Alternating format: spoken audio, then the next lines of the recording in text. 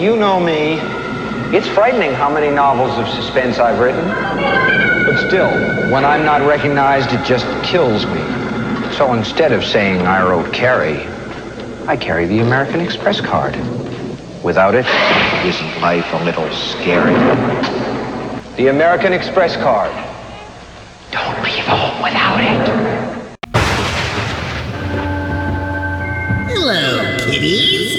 Welcome to Horror Month on the Deep Dive Podcast. There will be lots of tricks and maybe a few treats in store.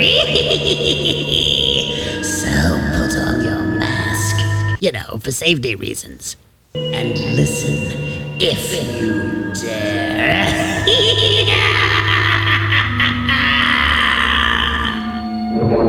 It's alive! Oh, it's alive! It's alive! It's alive! It's alive! I am Dracula. Listen to them. Children of the night. What music they make. Whoever is bitten by a werewolf and lives becomes a werewolf himself. Oh, very spooky stuff. Sage advice, Frau Blucher. Yes. Oh, I'll have to insert that sound effect later. Yeah, thank you for sticking through that inordinately long intro. But, we indulge ourselves here at the Deep Dive Podcast. So, we do. Welcome to our devilish divers out there. This is, sadly, week 4 of Horror Month here at the Deep Dive Podcast. The podcast may end, but it won't end in your heart. No, because it's all congealed with cholesterol. If you're one of our, typical demographic listeners.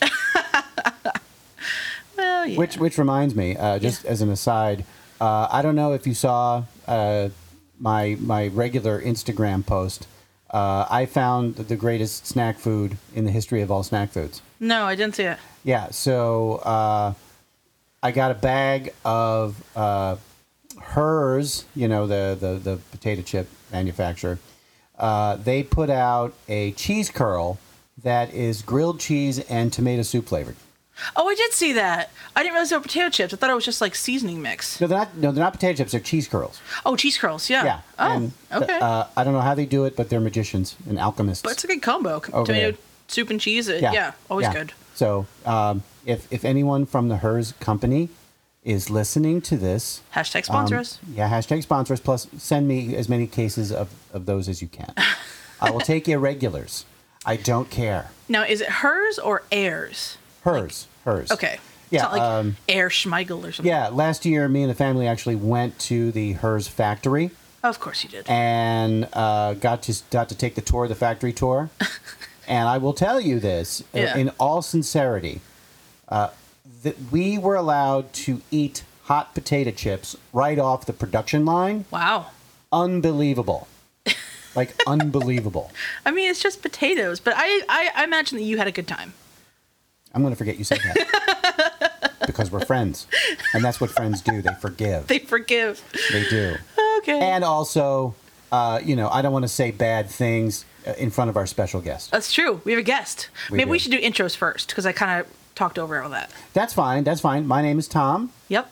I'm a writer for Wings Chop Movie Magazine. Yes, you are. God knows when the next issue is coming out, because I haven't heard anything. But eventually, I'm sure it will. Probably later, close to the holidays. And it'll be available on Amazon.com.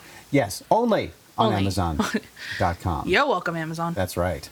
And it's me, The Mandalorian. The Mandalorian. And as of recording, we're, just days away from the Season 2 premiere. Season 2 premiere, I'm so excited. Absolutely. And a few days after that, the end of America as we know it. But that's a whole other topic. Yeah. But me and The Mandalorian, your favorite co-host Supreme. Oh, yes. That's like, the Supremes. Or the, what is it Taco Bell has? The the Nacho Supreme? Nacho Supreme. Yeah. Or that weird brand that...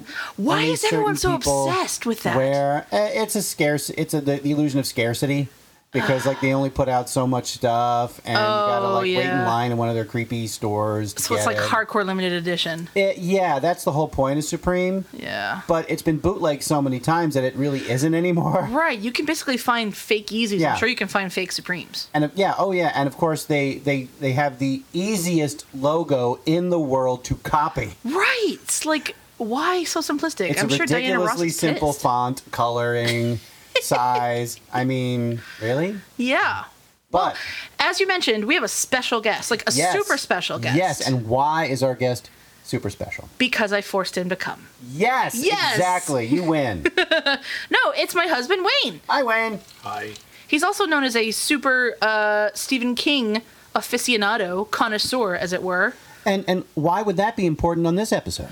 Well, because this episode is all about the king himself, and I don't mean Elvis. The king of horror, Mr. Stephen King. Thank you very much. Or Richard Bachman. One of the two. Richard Bachman is a pseudonym, Pseudonym, yes. as I like to say. But this episode, we're talking about our favorite adaptations. That's Inceptions. the word. I don't know. One of those words. We're Yeah. talking about it. But we figured we'd end a horror month on a really interesting cake, because we typically have, we have kind of a flow here. We talk about monsters and creepy and spooky things and haunted places and hellgates and, exorcisms and all that fun stuff. Never do we really talk about a one singular person. But really, this episode is going to be about his work. And it turns out there's a lot of it. Oh, yeah. He's prolific, Yeah. to say the least. I remember talking in one of the episodes, and I said it was going to be hard for me because I didn't know any. I've only seen a couple of films. Turns out I've seen way more than I knew. Yeah, you have no idea. I mean, his cultural impact is incalculable, really. It really is. His work has permeated so much of our pop culture over the last 40, almost 50 years. It's insane. Like, I didn't realize until I grew up that Cujo was one of his books. I just thought it was a fancy name that people gave to their dogs. No, but that's a thing. It was a book. Yeah, it was a scary book.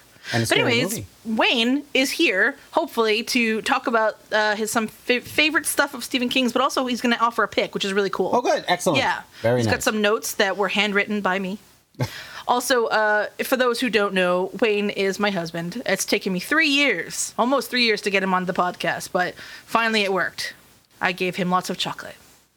That's good. It works. That He works likes dark fine. chocolate, and only Yeah. Cadbury's because he's English. Oh, well, see, now I didn't know that, and yet I have dark chocolate Kit Kats available, Oh, which are my favorite kind. yes. So, have you had Made by the? Nestle, which is the wrong part of Europe. It's very true, but This is true. It's the best we can do. Have you had their matcha ones? I actually quite like them. I'm not a big matcha fan. Not matcha. I'm not a matcha man. matcha. I'm not doing that. man. Nope. Okay. Nope. Anyways, so welcome to week 4. I'm sad that it's over, kind of over, but you know what? Halloween lives in our hearts. And we're very lucky because this month we got actually a 5th week, technically. Kind of. Yeah. It wasn't enough time to produce a 5th episode, but thank you to everybody who stuck around so far and listened to our horror experience. We have a lot of fun every year doing this, and we can't wait for next year, which will be year 3. Yes, I know. And I do want to apologize for the technical snafu last week. That was all on me. But it is fixed now, so... It was kind of like there was like 4 of me, which the world needs, obviously, but... Of course. Yeah, we fixed that. Yeah. Anyway, so that's not, that's my apology, mea culpa, and all that fun stuff. All right, so shall we get to the goods? Let's do it. All right, so in 1973, the name Stephen King was first introduced to American readers with his debut novel, which was? I don't know, Christine. No? Carrie. Thank you, Wayne. Oh. This is why we brought one. This is why you need to speak up, please. You're embarrassing me. Now, in the almost half century since then, his name has become synonymous with the horror genre. With over 60 novels, countless short stories, and a frightening number of movie and TV adaptations, Stephen King has become a one-man horror franchise. And that's why we are giving him the greatest honor of his life, talking about him on our show. Yeah. And Great he's a honor. New Englander, too, which is cool. Great honor. Great Yeah, honor. absolutely. He lives a little bit farther up in Maine, but I heard that where he lives is just gorgeous. It's creepily gorgeous. Yes, he's got that cool wrought iron gate with the bats on it. Yeah. It's so nice. And I feel like a lot of his story locations are like super obvious to New Englanders. Like they could be anywhere around us. Oh, yeah. Like I know Salem's Law is obviously we have Salem, but Right. but there's a bunch of places where Derry is... Derry. constantly in his. Yeah, and we have like 8 dairies around New England. Yeah, there's a lot of milk in those dairies. I knew someone was going to make that joke. And that someone is me. Yeah, that's you. That's you. Just so you know, Salem's isn't set in Salem. Well, this is why I don't normally speak. So It's a town called Jerusalem's lot. There's an apostrophe in front of it if you read the front of the cover. And we're back. Yeah, and we're back. Okay, my soul is not depleted. Yeah. So, Amanda. Yeah. Would you like to start us off? Maybe I will. Maybe Okay. I'll try and redeem myself a There little you bit. go. Good luck. Okay, so my first pick, here's the thing, like I said before, I didn't know that there were so many adaptations that were so mainstream, right? And I didn't know there were Stephen King, came from novels. Things like The Shawshank Redemption, The Dead Zone, Stand By Me, one of my favorite movies ever, The Shining, obviously. What about Misery? The Green Mile, Dolores Claiborne, all these plays. Oh, 1408, by the way, with Samuel L. Jackson. Yep. Did not know. So that kind of got me thinking, because once I found this list, I thought, well, okay, I can pick something from this. I know some things. And my pick is from 1984. And it's called Firestarter. Charlie McGee is a healthy 8-year-old girl. Normal in every way. Charlie, now watch what you're doing. But one. Did she do that? What are you gonna do with her? I'll bring her here, so you can do all your tests. Then you give her to me. Charlie has the power. Do something bad? Will you still love me? Oh, Charlie. She can set things on fire. Something's happening in there. With just a glance. It is a power she does not want. Stick with him. Daddy, I'm scared. So am I, honey. A power she cannot control. Back up. And each night, she prays to be just like every other child. We haven't got her yet. We'll have her. But there are those who will do everything in their power to find her. To control her. Charlie! And maybe destroy her. Charlie! Come to me, Charlie. Go! You're gonna have to burn it down, honey. Burn it all down.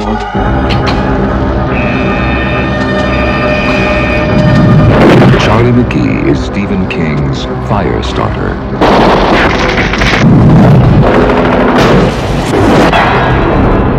Will she have the power to survive?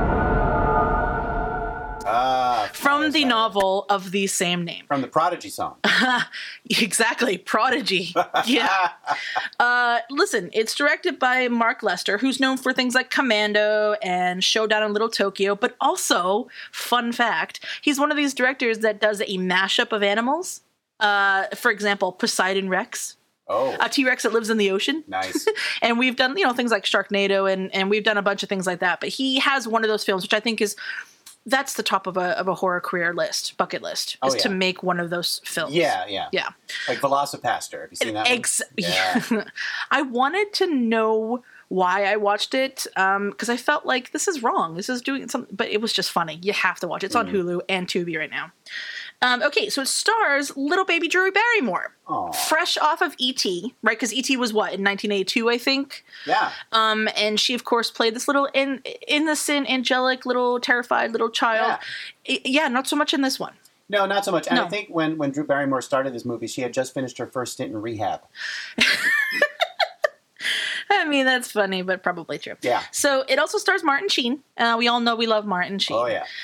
So quick little breakdown here, right? Little Charlene, or Charlie as she's called, she's around 9 years old. She's the daughter of Andy and Vicky. Andy and Vicky were hipster, kind of fresh out of college students when they decided, you know what, we're gonna participate in this scientific experiment that's, they're paid. It's like when kids are like, hey, I need to go get money, so I'm going to donate plasma. It was kind of like that.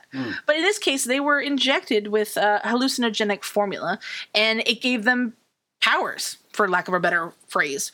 Her dad, Andy, can now make people believe what they want to believe. Like he can make them think that they're blind or, on fire or something. The mom, Vicky, she's like a telepath. So she can, speak through her mind and whatnot. So they're like, all right, cool. Years go by. They don't think about it. They're like, oh, some weird side effects. Cool, whatever. They have a kid. Well, turns out those genetic things, they do pass along. Charlie is very powerful. She's also a pyrokinetic expert. So she can control fire with her mind.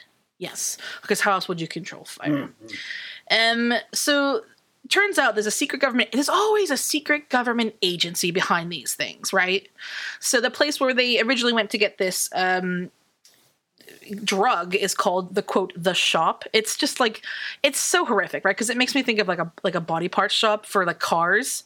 And maybe that was the effect. I don't know. But basically, they're like, hey, the whole plot is revealed in that they want to capture Charlene and use her, weaponize her, as they always do, right?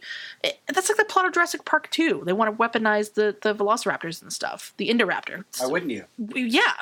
So anyways, it becomes a escape from the who can you trust, who can you not trust? Because people, you don't know. Do you really want... Who can you trust with this viable information? Because on one hand, you need to tell somebody in order to try and protect yourself. On the other hand, if I walked up to you and said, I can control fire with my mind, and you're going to look at me like I'm crazy and probably lock me up in a psycho place again, maybe. Unless you can actually do it. I mean, nobody can actually do it. Do you think people can actually do it? No, okay, never mind. In any case, so the government... Why do I feel like I'm on fire right now? Why am I burning? Oh, my hand's on fire. So... the government agency wants to capture them, right? So unfortunately, Vicky takes a spill and she dies. Then Andy comes in and he's like, oh, Mom, my wife, I gotta protect my kids. So they go on the run. And they're constantly just trying to get away from people. They finally tell like this older couple that they meet on the road, and they're hiding out. And it just becomes they're trying to stay away from this agency, all the while threatening to tell the media what they know and what they can do, right? So it comes down to this big, I guess, sort of battle at the end. And Charlene's power is just enormous now. It turns out that while her dad was sort of pretending to have his powers lessened, right, like over time, to give the illusion that maybe she wouldn't be as powerful, turns out he was fine. He still had a lot of his powers left, and she was just exponentially more powerful. She ends up killing some people, and he dies. And he's like, please kill them and take down the operation, in my name or whatever. And that's basically it, right? So the movie ends with her going to a movie studio or media studio, and she's gonna like tell the public, supposedly. Turns out there's also a sequel. Don't watch the sequel. No. So that's the plot of the movie. Now, if it seems like it's short, it's because it is. There's not a lot of substance to this movie, and I fully admit that. But the reason why I picked it is because I saw snippets of it when I was very young, and it terrified me. It made me actually very fearful that someone could control fire. And I grew up being a little bit fearful of fire, actually, because of that. It wasn't until I got into camping and Girl Scouts and stuff that I learned to like fire, but whatever. Okay, so this book, or this movie, 1984, is, of course, based on the novel Firestarter. Ratings aren't super great. IMDb gives it a 6.1. Rotten Tomatoes gives it a 37%, so it's pretty rotten. Metacritic gives it a 50, right? So it's kind of, people are mediocre about it.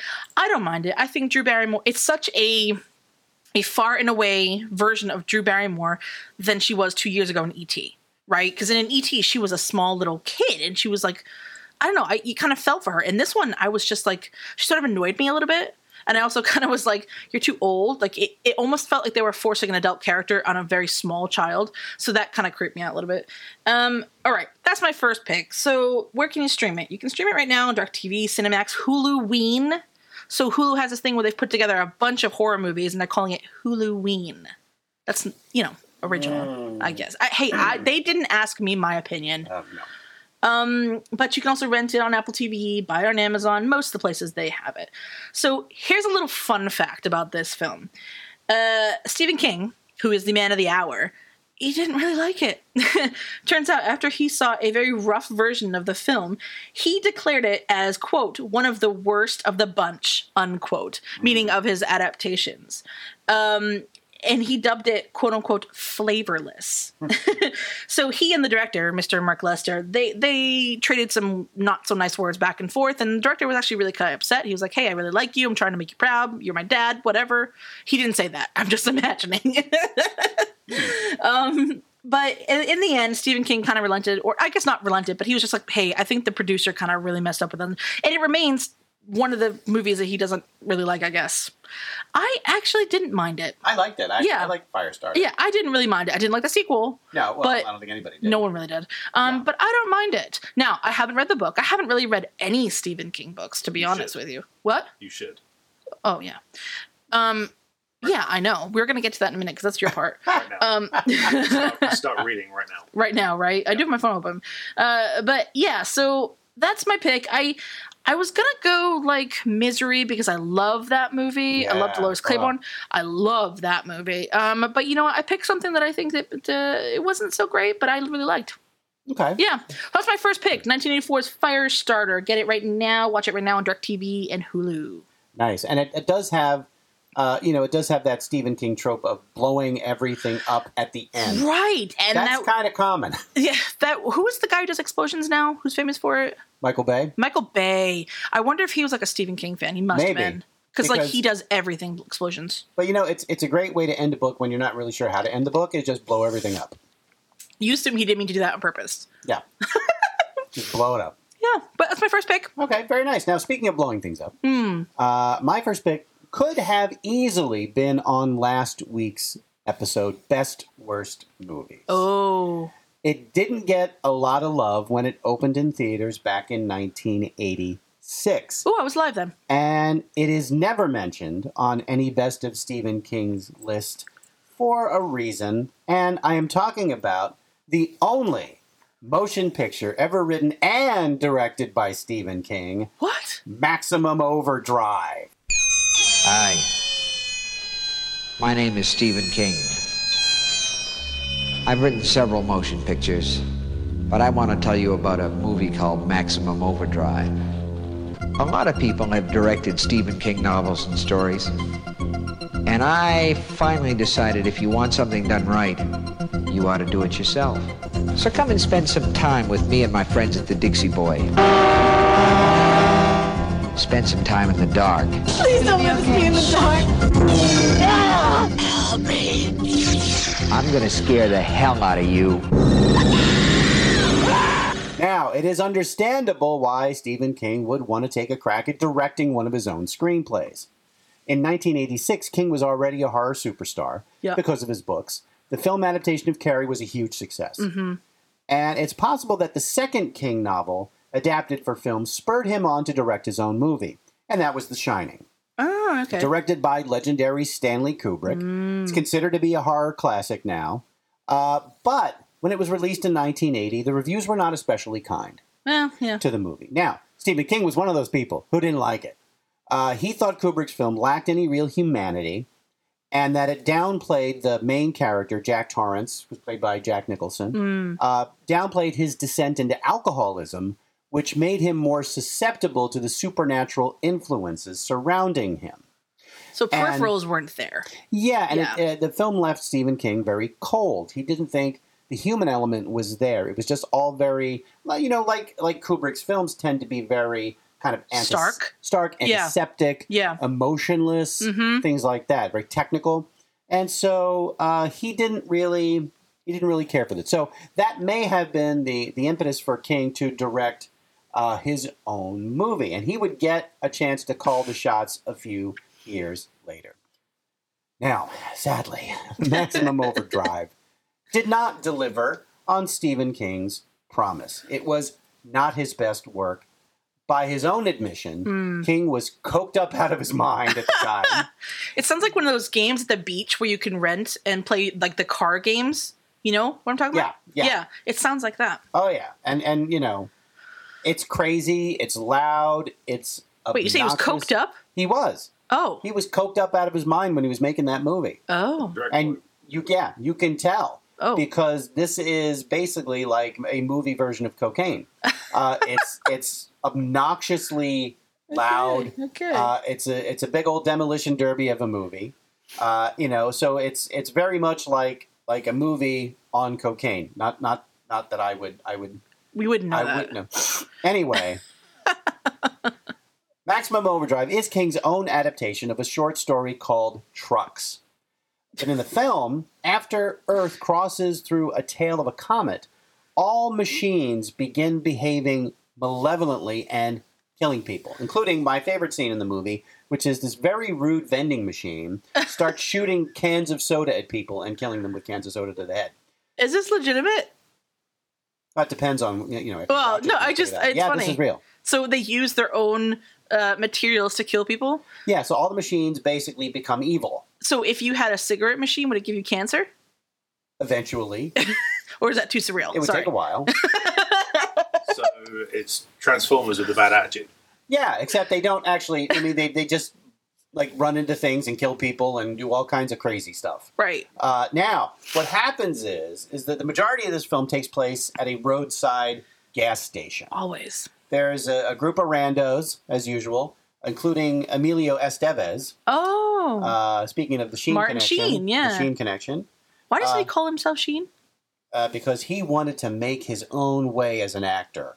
Ducks. But everybody knew. Quack. Yeah, everybody knew he was Martin Sheen. It didn't really matter. Right. Now, all this group of randos are trapped by a convoy of killer big rigs that are led by this giant truck with a huge green goblin face on its grill for some reason. I can't understand that either.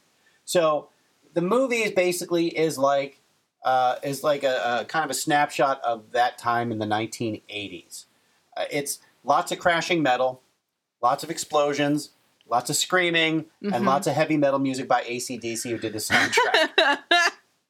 Yeah, so basically, if you took that sort of era and turned it into like an essential oil, for example, the label would say Maximum Overdrive on it. Oh man, you get to buy it at like Bradley's.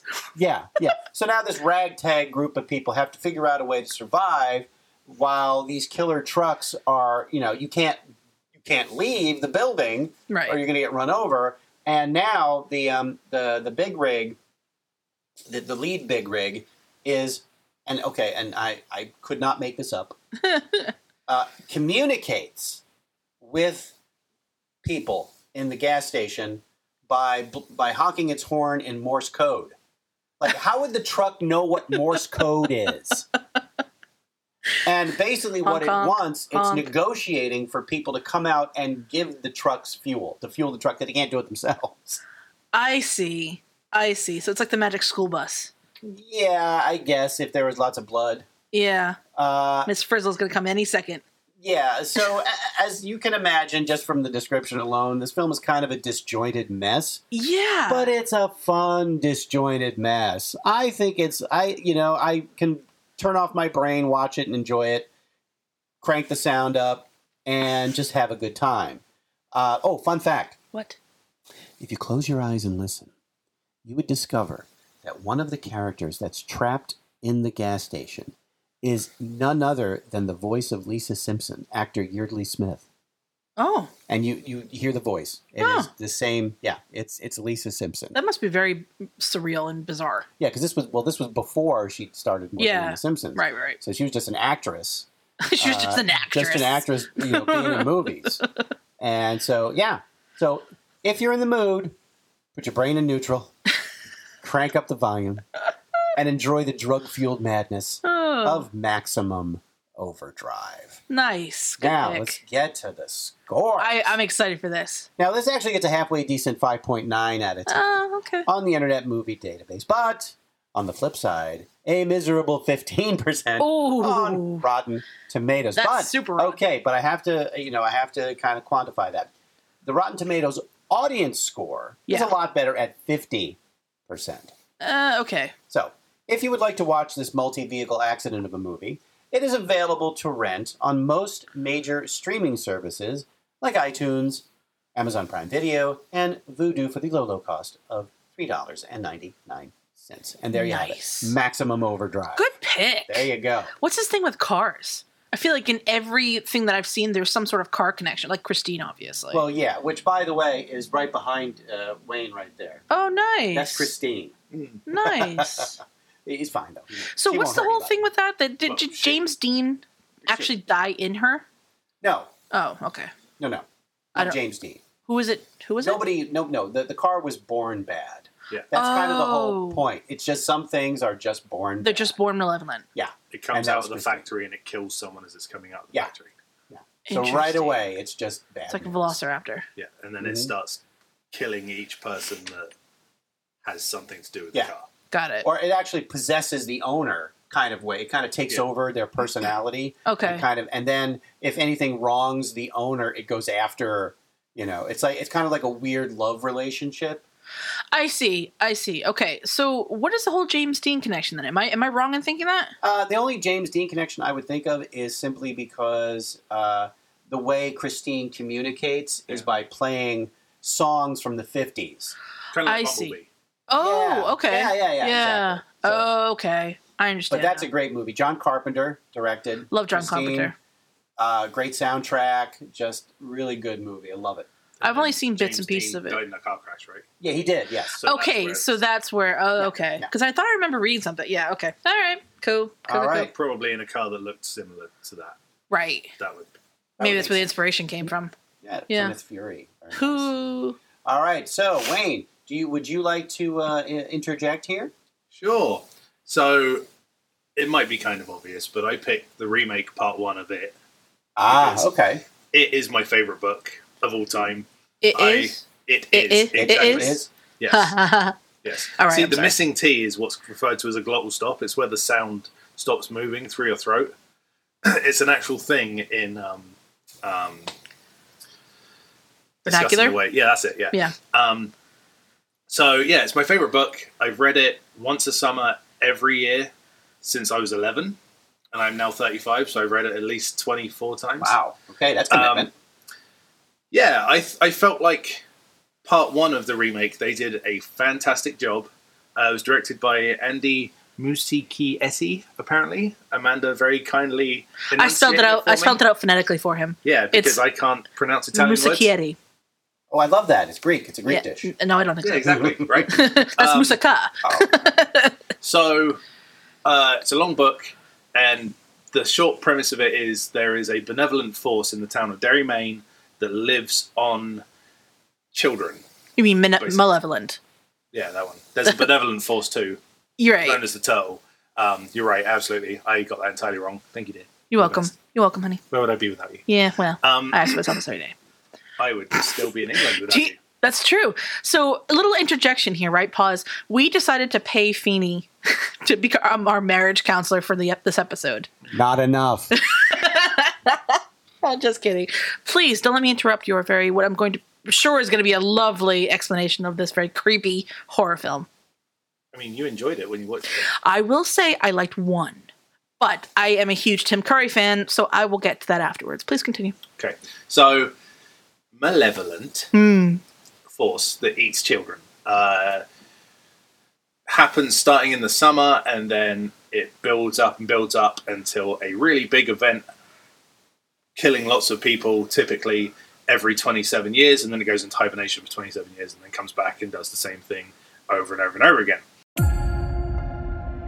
When you're a kid, you think the universe revolves around you, that you'll always be protected and cared for. Then, one day, you realize that's not true.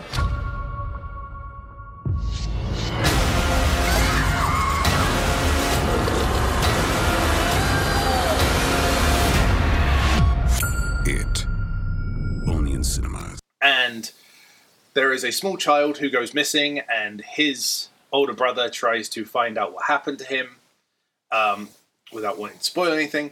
And he bands his group of friends together, and they go off and fight it. That is the premise of the first part. And then the second one, they come back 27 years later and fight it as adults. And the second part of the movie just didn't land at all. The kids' aspect was really awesome. Bill Skarsgård had a lot of chemistry with the kids that just wasn't there with the adults. And I think the first part was far and away better than the second one was. Cool. I think it was a very good adaptation. They took all of the parts of the book that were really great and just it worked really well. There's a scene where they're in the basement of the house. So it lives in the sewers. It comes out of the sewers in the form of whatever scares you the most, because it gets more from you if you're afraid. So why is he a clown? Not everyone's favorite clown, though, right? Well, because when he's a clown, he can entice kids to come because everyone loves clowns, so it's a backwards thing. Yes, exactly. And then when you're there, he turns into whatever it is you're afraid of the most. So, like, one kid had watched in the book. One kid had gone to the movies and he had seen the creature from the Black Lagoon. I see. Been scared by it. It lures him in as a clown, and then he transforms into the creature from the Black Lagoon and then rips his head off. Wait, when does this take place? The Creature of Black Lagoon came out in like the 60s and the 50s. The first part of the movie, first part of the book takes place in 1958, and then the second part takes place in 1985. Oh, that makes sense. In the movies, they moved it forward, so takes place in 1985, yeah. And then the second part takes place 27 years later. Common day, like modern day. Yeah, okay, now I see. Yes. Yeah, so he lives in the sewers. That's where his lair is, and there is a direct line from the sewers to the basement of this house. And the kids go into the house to fight him, and they see him for the first time. And that scene is the first time they ever actually saw him in the makeup. So the fear that they show is the real fear on their face, because they had no idea what they were walking into. Wow. And then he just climbs out. That must be terrifying. And they just start screaming and crying because they've never seen him before. They think this is an actual killer clown coming to eat them. Which is really cool. That's really cruel of the director. I mean, they knew what they were walking into, but right. Okay. They had no idea. I mean, they got paid a lot of money. Yeah. But they didn't know what they were going to see. Right. So it was legitimate fear, which was really smart. So that is that why you feel like the first part with the kids is what made it a better movie? Yeah, and I feel like it was a better adaptation of the book. I see. I found like the adaptation for the second one seemed kind of rushed. I see. They left a lot out, in my opinion. Whereas the overarching theme of what happens of them being kids, it runs through really well. To be fair, it's also like 1,000 pages, isn't it? 1,167, I think, something like that. Yeah. He likes the book. Yeah.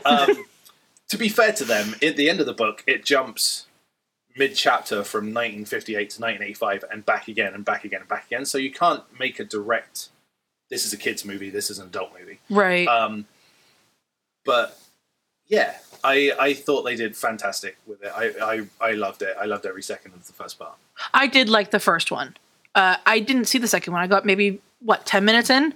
And it was just, I thought that there was a distinct difference in horror, right? So there was, the first one was spookily, creepy, in my mind, terrified, right? The second one, I was grossed out. Yeah, and the second one was all about jump scares. Yeah, exactly. And I feel like it works much better as a psychological horror with, you don't know what he's going to appear as. You don't know if he's even there, kind of thing. Right, because each kid has something fearful. Exactly. I guess, yeah. Whereas in the second one, you know that he's there, and there's a lot more slapstick to it, and it's a lot more about jump scares, and it sort of diluted the overall essence of. Right. Yeah. I don't think it did as well either in terms of like ratings, right? Which, do you have ratings? I do. Yeah. IMDb gave it a 7.3. Metacritic gave, for the first one at least, I don't have any for the second because I didn't care enough to find out. Metacritic gave it 69, and Rotten Tomatoes gave it 85%. Okay, so that's high up there then. That's pretty high. Yeah, that's good. I've heard overall people really enjoy the first one. Yeah. So, okay. So this one then is a remake, as we discovered, yes. right? Well, kind of. Mm-hmm. They did a mini-series in the 90s, which is its own adaptation, and it didn't do too badly in the grand scheme of things. I mean, it's a cult classic. A lot of people my age are scared of clowns because of that movie. Yeah. Tim Curry is fantastic. He's so good in that. I feel like he's one of these actors where I feel like anything you put him in, you really can't complain too much about it. Even though you hate Rocky Horror Picture Show, I actually think he's brilliant. That movie. Can't stand it. Thank you. Fun fact. Our first date ever, we went to see the Rocky Horror Picture Show at the movie theater in Salem. Live. They had the movie, and then they had someone acting it out underneath. Right. That's the only way that you can get through it. And so I specifically said, ready for this. I said, I'm not a big fan of that movie. Well, she wanted to go see it anyway, so we went to see it. Guess who fell asleep 5 minutes into it? Oh. So I'm sat there just in the movie theater staring at this thing, just like... I fell asleep. Again? I did. Wow. I didn't realize I had that superpower. And Wayne, you said to yourself, I'm going to marry that one. I did actually say that, yes. Yes. Wow. And that was 13 years ago. Ooh, creepy number 13. Yeah. So the first one you said, or not the first one, I should say, the TV series is a 2-part series. Yes, it is. 1990s. Tim Curry, of course, was Pennywise. Yep. Yes. Also, Pennywise is the clown version of it, correct? Because I believe in the second version of the remake, doesn't he have another name, like a human name? Yeah, Bob Gray. Bob Gray. Okay. Yeah. Okay. So it depends on I guess which person he's taking the form of. But Pennywise, Tim Curry, was fantastically creepy. I think it was one of his best performances ever, and I am still terrified by that bathroom scene. The first one, in the first movie of the remake, it was gross, right? And it was creepy, but it was nothing, in my opinion, compared to the 1990 version, which was shown on TV, that anyone could have seen. Yeah. I am still terrified of that.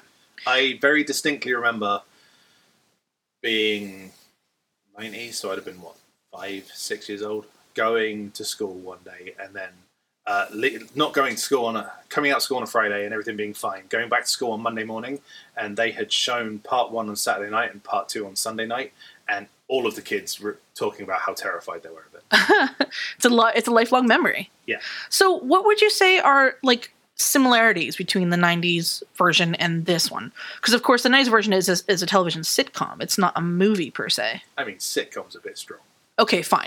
You know what I mean. It's a mini-series, put it that way. He's eating children. There's nothing... It's not a situation comedy. Yeah. Oh, that's what sitcom stands for? Yes. Situation comedy. Yeah. Well, I've been wrong for quite many years. Okay, continue. I thought they did a really good job in the 1990 version of portraying how the town is. Yeah. And there's a wild area called the Barrens where they go and play. I thought that looked fantastic. I thought Tim Curry was great as Pennywise. Yeah. I did think it was really cool in the remake. Richie is afraid of clowns. He goes into a room with a whole load of clowns, and they have a puppet. Oh yeah, Tim Curry's Pennywise. Yeah, I remember that. That's what you call an Easter egg. Yes. Right. Even though it happened in the summer. Okay, and there was just silence. I'll add the cricket sound to this later.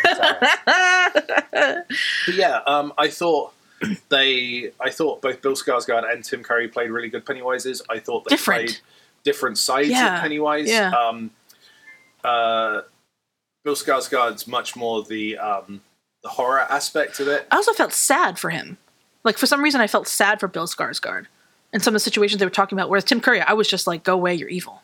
Yeah, I felt like he did the comedy side of a clown really well. Yeah. Yes. There are parts in the book where he's just sat there cracking jokes. And when he appears to the kids, when they go back to Derry as adults, nobody else can see him. Oh, okay. So he's sat in the library and he's shouting jokes down at Bill Denborough, and he's sat there going nuts, being like, leave me alone. And then people in the library are saying to him, "Who are you talking to? There's nobody there." Okay. And he's sat up there saying, "Do you have Prince Albert in a can? We should let him out. Did you leave your refrigerator running? You should go catch it." That kind of thing. Right. Tim Curry did really well with that. Yeah, I think he would. Yeah, definitely. Yeah. What are okay? So we talked about ratings, right? Which obviously you're really discussing the first part. So yes. I think it's just called It, right? It's not chapter 1. I believe it is chapter 1. Okay, yeah, so it's chapter 1. Chapter 2. Got it. Okay. So chapter 1. Where can you find it? Can anyone find it easily now? Because it must be a big title. It's a big title. You can find it. For streaming, it's you can get it on Sling, TBS, or DirecTV. Ooh, Sling.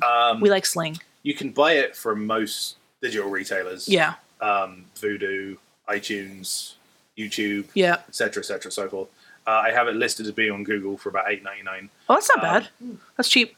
You can rent it from Vudu for $3.99. Oh, okay. I saw earlier, Got it. And it's definitely worth spending the $4 for that. Yeah. To rent it, if not buy it. Yeah. Exactly. Yeah. I did hear, fun fact, that this newer version of Pennywise, his costumes were they referenced 16th century English Renaissance wear. So, because you know how they had those pantaloons? Pantaloons. Yeah. And the big feather collar. Yeah. Exactly. It was almost Elizabethan. So the reasoning behind that, I would assume, is because Pennywise is eternal. Yeah. He crashed down from outer space and landed in Derry, Maine. Wait, he's an alien? Yes. Oh. Yes, you find that out at the very end of the book. Spoiler alert. Yeah, sorry. Whoops. I mean, the book's been out since like the mid 80s. So like, get over it. Finding it out now, you're 30 years too late. Yeah, when you see his true form. Yeah. Okay, so he's an alien? Big spidery thing. Right. And the reason you see a spider is because that is as close to what he is as the mind can comprehend. Oh, wow, that's deep. Yeah. And that's why when in the movie, when his mouth opens super wide and she looks in and sees the lights, she just blanks out because she sees his true form and she can't comprehend what it is, and your mind just shuts down. That's terrifying. You go catatonic. But the reasoning behind the costuming is because he crashed down from outer space in like prehistoric times, and then I would assume 16th century, that's when people started actually living here. That would be the kind of outfits they would wear when they arrive. And so he's just based himself off of that from then onwards. So his first interaction with humans. Exactly. I see. Well, yes. Yeah. Wow. I just learned like 8 new facts about this movie that I had no idea. Mm-hmm. I mean, I don't know for sure, but that's the assumption I would make. So last question here. Yes. In terms of this 2017 movie and the book, how closely, in terms of percentage, did it get to the book as opposed to Tim Curry's version? I feel like there's a lot missing from Tim Curry's version. Really? I feel like they tried to condense it down to be for TV, I guess. Yeah. And there's just a lot of stuff missing out of it. Really? Yeah, and like they edited certain things to try and make it TV worthy that they just didn't need to. For example, when Ben runs into it in the 1990 movie, he is in the basement of the school, and he just is it Ben or is it Eddie? He pops out of the showers. It's Eddie. He pops out of the showers, and he just talks to him as a clown. Okay, let's get this out of the way now. It has a name, but it's either the gray guy or it's Pennywise. It just depends on what form he's in. Yes. So it has no name. Correct. It's just it. It's a... That's why it's called It. Correct, because it can appear as anything. Oh, and Pennywise is just one version that we see. Yes, exactly. In that way, it's very similar to The Thing. The Thing doesn't have a name. Also Stephen King. Yeah, no, John Carpenter. No? Oh, okay. But it can take the shape of anything that it infects. So it can take on, the shape of an animal or a person. That's terrifying. Them perfectly. So it's a similar kind of a thing. Yeah. So, he just appears as Pennywise in the basement of the And school. because we can't comprehend it, we just call it It. Correct. Or because it is a force that can show up as anything. It. Yeah. Instead of calling it The Thing, they just call it It. Yeah. Because you've also got to imagine the kids in the book are like 11 years old. Right. So they don't have this massively developed vocabulary to be... Right. Enunciating it properly. But whereas in the book, instead of just popping out of the floor, for Eddie, he appears as a leper, which in the remake, he appears as a leper because Eddie is a massive hypochondriac. And his mom, right, is like always feeding him stuff. Yeah. Whereas Ben sees a mummy. I see.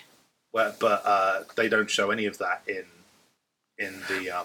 But if this is like if the book is like the 1960s or 1950s rather, the Mummy and Dracula and all that would have come out around that time. All the Universal movies. So it would have made sense that he was afraid of it. Right. That's why Richie sees a werewolf. My God. And then my mind is. Yeah. Do you have a sound effect for that? Probably somewhere. So in the book, they go to this is the why movies, I married him.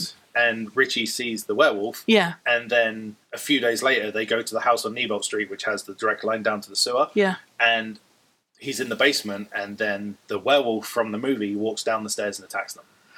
Okay, so what you're saying is the remake kept way more truer to the book. Yeah, exactly. They took a lot more of the elements and put it in there. And even if they didn't, like, for example, Ben in the remake doesn't see the mummy. But when he's fighting Pennywise at the end of the movie, he opens his mouth and the bandages come out.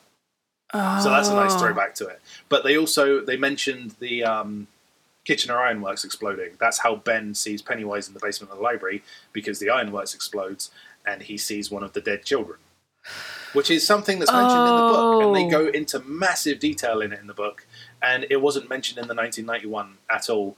And it's one of those big events that puts Pennywise back into hibernation, because he kills like 150 kids in one go. So he gets full. Yeah. And he goes into hyper like a bear. Exactly. Okay. So, So that is your deep dive on it.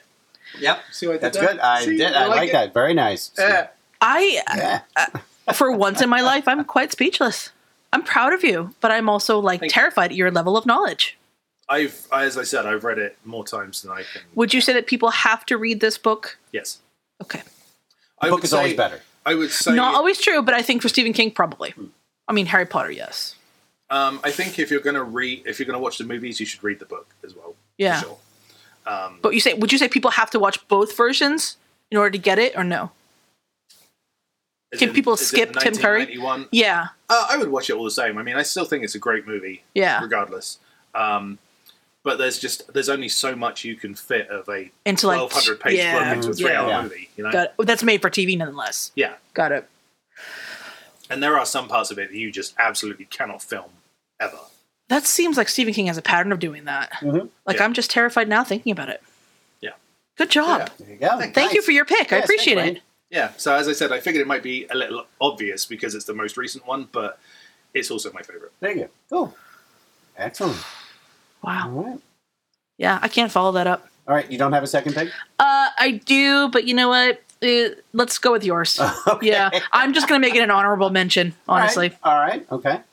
So I will go then. So my first pick, Maximum Overdrive.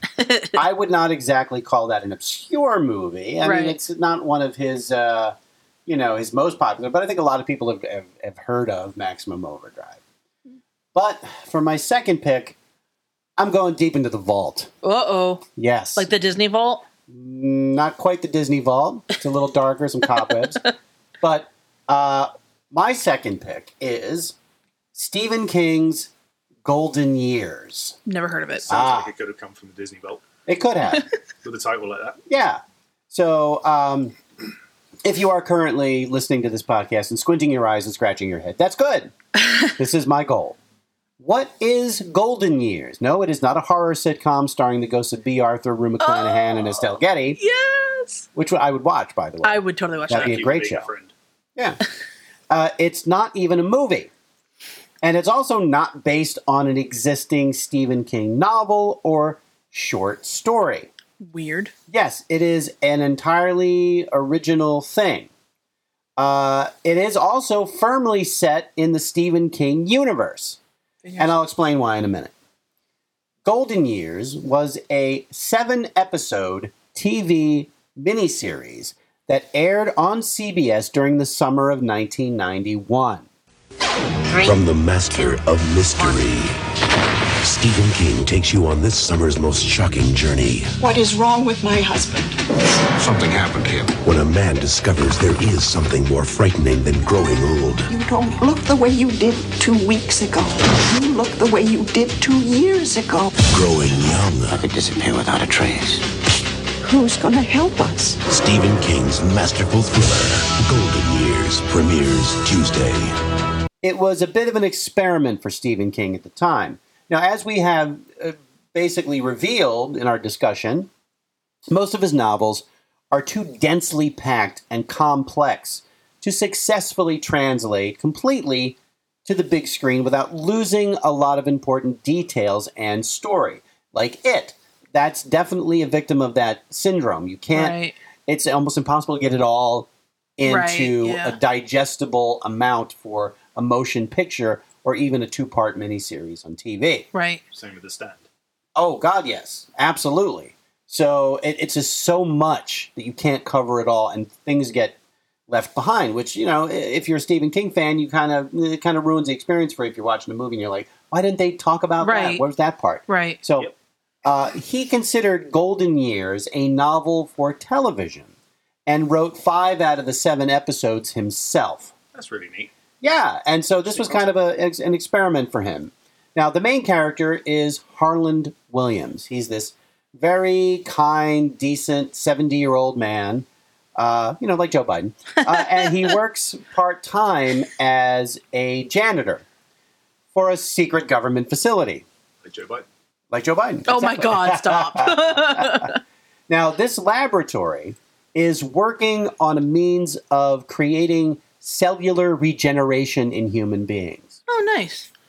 Now, of course, something goes horribly wrong, during this experiment, and boom, there's a major explosion, and poor old Harlan gets caught up in the explosion, right? This is why we have anti-vaxxers. Exactly. Yeah. So basically the rest of the series is Harlan filling out paperwork for workman's comp. Not scary, but no, never mind. After the accident, Harlan seems to have suffered only minor injuries, but his wife has her suspicions, especially when she notices that other people in this facility have to wear hazmat suits, but Harlan never did. So something weird is going on. But it's not until Harlan gets home from the hospital that he begins to notice some changes, let's just say. His poor eyesight starts getting better. His gray hair starts turning back to its original brown. Oh, another fun fact. His eyes start glowing in the dark. Oh. That's odd, right? Yeah, a little bit. Yeah, so Harlan realizes he's going all Benjamin Button and getting younger by the day. So this is cell regeneration. Yeah. Yeah. So he is basically getting younger. Yeah. And that brings us to the one element that sets this story firmly in the Stephen King universe, and it's something you mentioned in Firestarter. Olay Fire face cream. No. Okay. The Shop. Oh, the government agencies. The government agency. Yeah. Yes. Now, if you're a Stephen King fan, you recognize, of course, The Shop, because it is the nickname for the mysterious government organization that investigates and often participates in unusual or paranormal phenomena. Now, The Shop has been involved in other Stephen King works as well, including The Lawnmower Man, The Mist, and even The Stand, where The Shop was tasked with curing the superflu and failed miserably at it. God, who was funding them? It's a government agency. The government. Yeah, it's apparently it's got some name like the Department of Scientific Investigations or something like that. Right. But it's known as The Shop.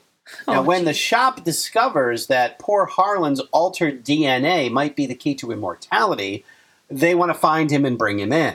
So now Harlan and his wife, who remains elderly, go on the run together, which is proving to be very difficult since she, is in her 70s, while he, on the other hand, is getting younger and younger. Awkward. So it's a weird dynamic, and one that really plays especially well into King's strengths as a writer. This is sounding like that film where the young kid who's obsessed with death and likes the old woman who... Harold and Maude. Yes! Yes.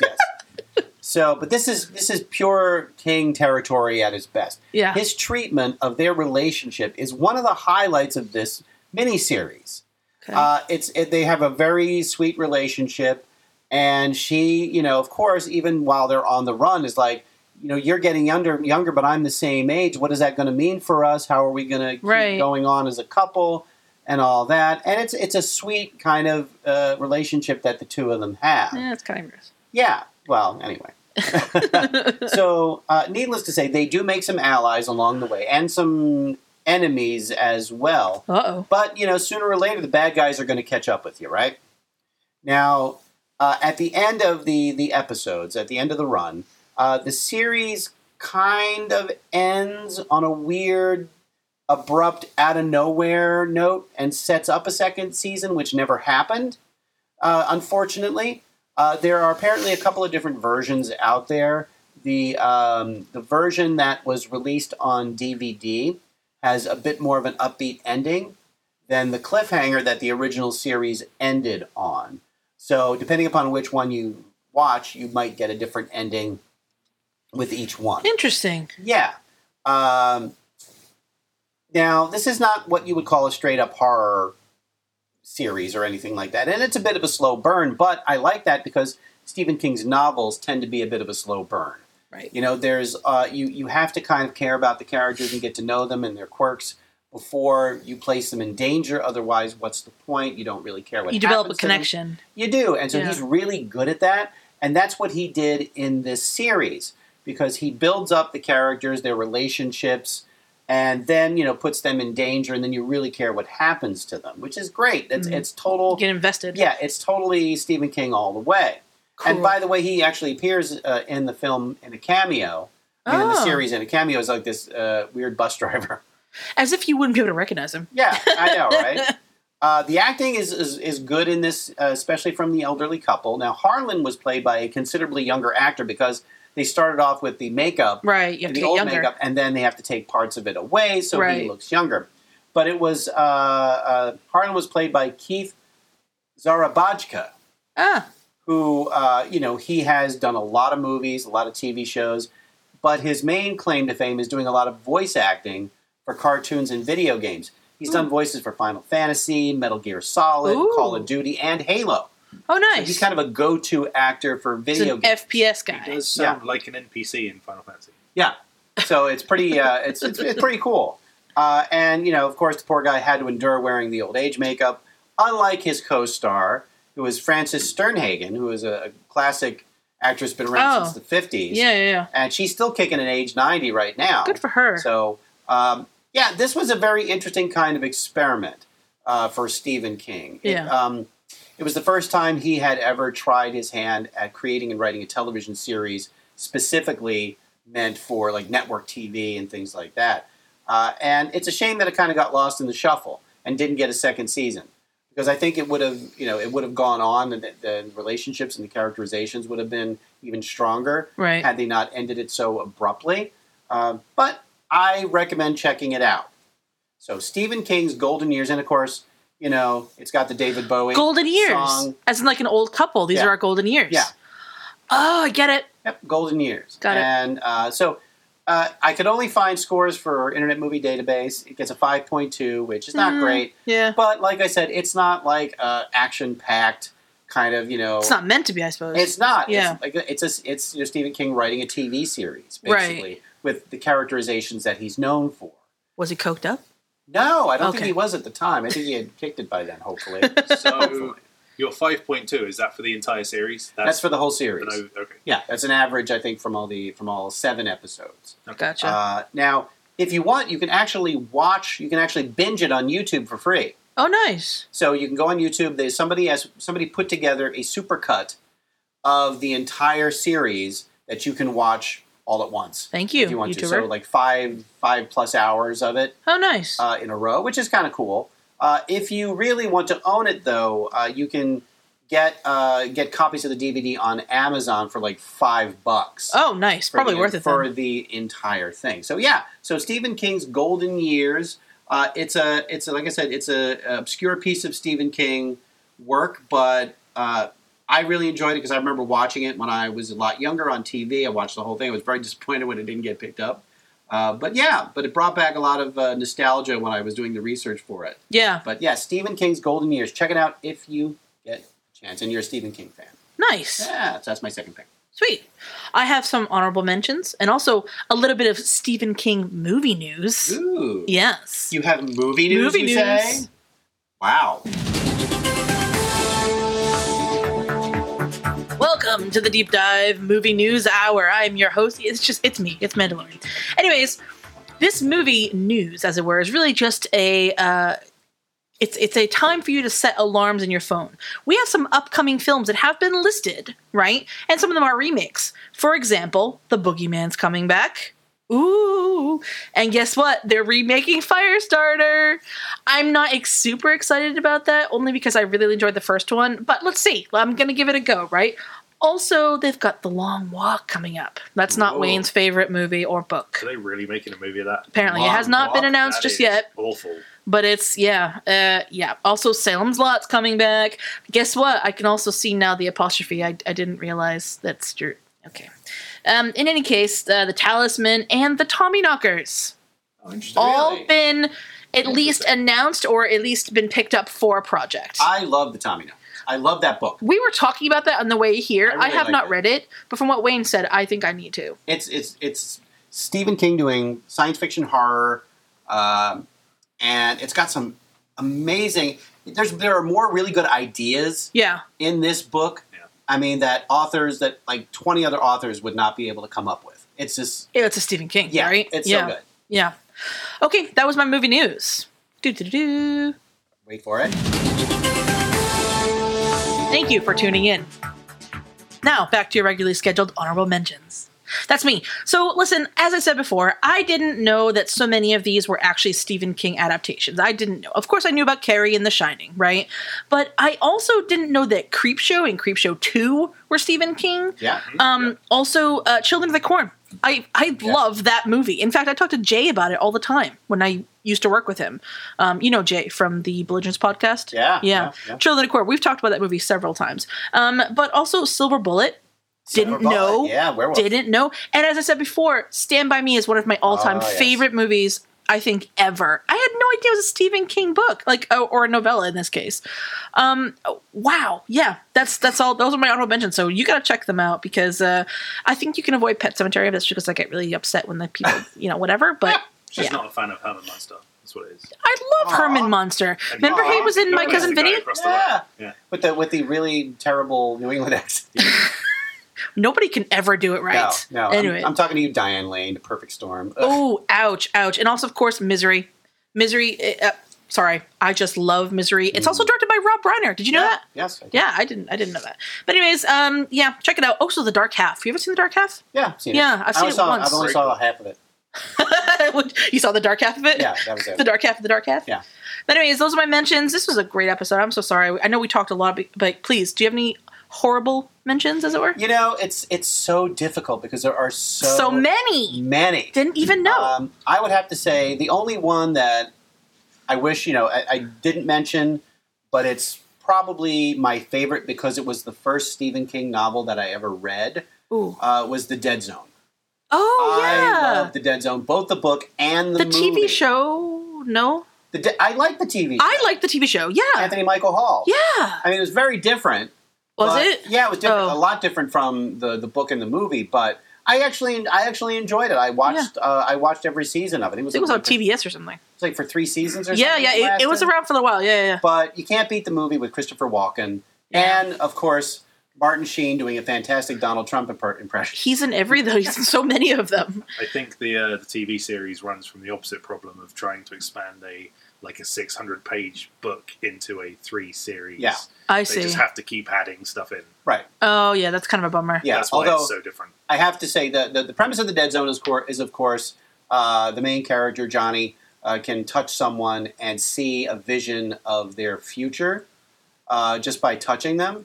And the one thing that I thought, one episode of the TV series that I really liked is where the main character, Johnny, was in an accident, like an explosion. Yeah. And got a blood transfusion from a bunch of different donors. And he kept having visions from the blood that he got from all the donors of all these people at the same time. And it was just really super, overwhelming for him and confusing. And he had to try to piece through it and figure it out. I just thought that was a really just amazing idea. Yeah. So, concept. Yeah, I really like that a lot. And they played with that kind of concept Memento. quite a bit. Yeah. Yeah. So, cool. Dead Zone, that's the one that I have to recommend. It's for nostalgic reasons because it was the first book I read. Yeah. And all that. But yeah, that's my only horrible mention or honorable mention. Do you have a horrible honorable mention? I thought Carrie was great. The book or the movie? Both. Which one? The first Carrie? There are no others. Well, there's one in 2013. Yeah, like I said, there are no others. Nobody gets that. No. They're not going there. Yeah, and there was a musical, too. There was a Broadway musical. That's amazing. I did not know that. Oh, yes. And it failed miserably. Oh, man.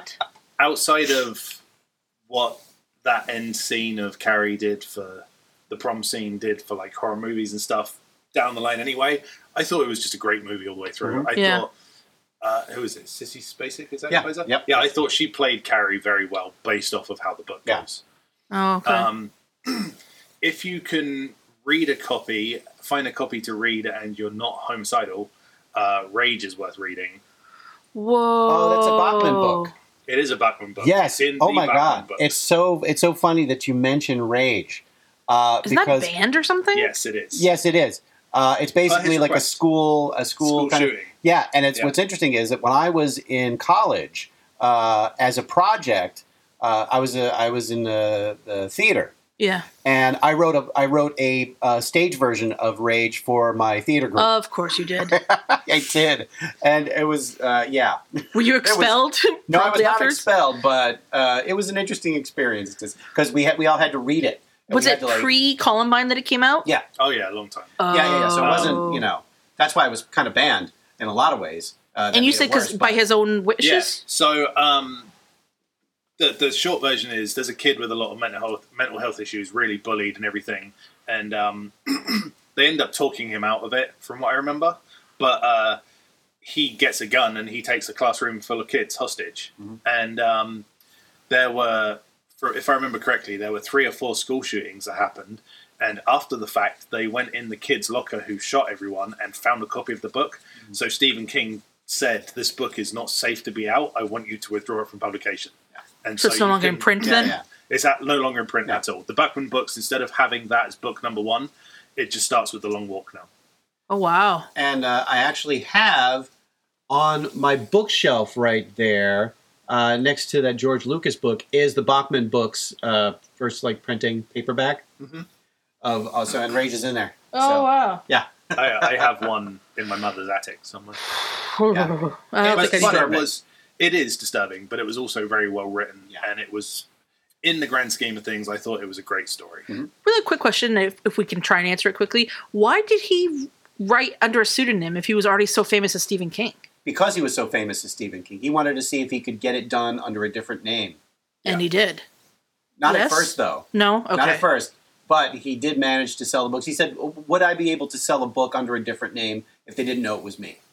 Right. Am I still good enough to get it Oh, I published? see. It was a test of his mettle. Yeah. Yeah. It is my name carrying my storytelling, basically. Got it. I think the most famous of the Bachman books would be The Running Man. Oh, right. Yeah, or Thinner. Thinner. Yes. That was a terrifying movie. Yeah. Which I also didn't know was movie, Stephen but King. The book was great. So, wow. Okay. I will say I've read a lot more of the books than I have seen the movies. Right. Oh, other honourable mention, Pet Sematary. No. I thought the new one was... We're cutting that The out. new one was great. I thought... We're cutting it I out. know it didn't critically do very well, but I thought... You didn't even see it. But I thought that... I'm rolling my eyes at you. That's fine. No, that's for people who are listening, so they know I'm rolling my eyes at you. I'm sure they can hear it through the microphone. Also, great song by the Ramones. Oh. No. But yeah, the new one I thought they did a great Nobody care about my opinion? Anyways. I'm sorry, you say something? Yeah. This was a fun episode. Yes. First of all, thank you so much to our guest for coming on. Thank you, Wayne. I appreciate you. Sorry if I got a little rambly. No, you didn't get rambly. It's nice to see you talk and hear you talk. See you talk. See you talk. I come with subtitles. Well, he is English after all. Yeah, well, 2 countries separated by a common language. Oh my gosh, I could go into that deep. Being a history major, I learned a lot about linguistics. Augustines? There you go. Anyways, so just to let's do it if we can. Let's do a little bit of a recap for our listeners on what our topics were today. So my first and only pick was Firestarter, 1984's, I think, really great film starring baby Drew Barrymore. And Wayne, what was your pick? It. No, what was it? Okay. Your pick, Feeney? I can't go on. So my first pick was Stephen King's homage to cocaine in the 80s, Maximum Overdrive. And my second pick was the much more obscure Stephen King's Golden Years television series from the early 1990s. Nice. So we've come to the ending of our little horror month here. As sad as it is, we do have to let it go. We do have to let it go. Let it go. But guess what? You don't have to let it go because it will be available on our website, the Deep Dive Podcast, thedeepdivepodcast.com. Oh, getting punchy. I've had too much water. Deepdivepodcast.com, where you can find all of our old episodes, right, including last year's Halloween October Spectacular Spookular event, where we had some guests on. I think we had Paloma, we had Jay and Dean, we had a bunch of people, and it was really fun. But also, while you're there, why not check out our merch stands? Our merch right now is currently hosting a limited edition t-shirt, a 2020 Deep Dive Podcast Halloween t-shirt, which, if you're like me and basically everyone else in the world, you're at home most of the time. So if you're worried about people seeing you, don't worry. Just wear it. And no one will know. We will know. But they won't know. They won't know. You can also make a mask out of it if you want to. But you should wear it out to promote the podcast. Thank you, husband of mine. Yes. Thank you. You're wear it welcome, out to public. wife of mine. But we also have one final thing that I'm going to talk about, and then I swear I'll stop talking. And we have a contest. Yes, we do. Because guess what? Season 3 is on the horizon. On the horizon. It really is. I can't believe we've hit almost 3 years and nearly 15,000 downloads. Like, that's insane to me. Yes, and 8 listeners. And 8 listeners. Thank you, Netherlands. Very proud. Sprechen Sie Deutsch. Yes, indeed. Yeah. No, not at all? Okay. No. In any case, if you would like the golden opportunity to be part of our show, and why wouldn't you, go ahead, head over to thedeepdivepodcast.com, where you'll find links to our email, our Twitter, our Facebook, our Instagram. Do any of those things. Send us a message and tell us what you want to hear about. So, tell us a topic. Tell us a movie that you want us to discuss. And if we pick you, not only will you get a fantastic prize pack, like super amazing that everyone is asking for. It includes a fantastic t-shirt. We got some pins. We got a magnet. We got stickers, we got everything in there, but you'll also get a chance to be on our podcast. We will find a virtual and safe way to host you. Now, wouldn't that be fun? That's a rhetorical question, by the way. I thought it was fun. Thank you. It's going to be fun. Please enter. DM us, tweet us, Facebook us, Instagram us, do all that stuff. Our email is thedeepdivepodcast@gmail.com. And I can't wait to hear from you, because I know there's at least 2 of you listening. Gotta be. There's somewhere. at least 2 of you. Somebody's downloading send this. something in. Yeah. This has been a show. Yes, it has been a show. There are lots of podcasts out there, and this is one of them. And this is the one. This is one of them. To be fair, though, if you search the Deep Dive Podcast on iTunes, we are like the number one that pops up. Yes, better than number 2. Better than number 2. That's right.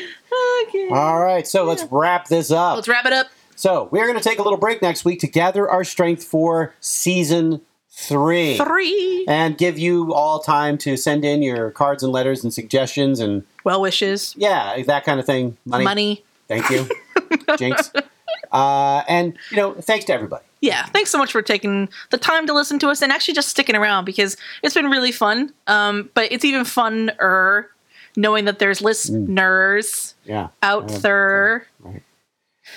Okay. I need a break. We'll just cut that part out. All right. So on behalf of the amazing Mandalorian, that's me, myself, Tom Feeney, and our special guest, Wayne, thank you for coming. Thank you. Stay healthy. Stay safe. Wear your mask. And listen to us. That's right. All right. Bye. Bye.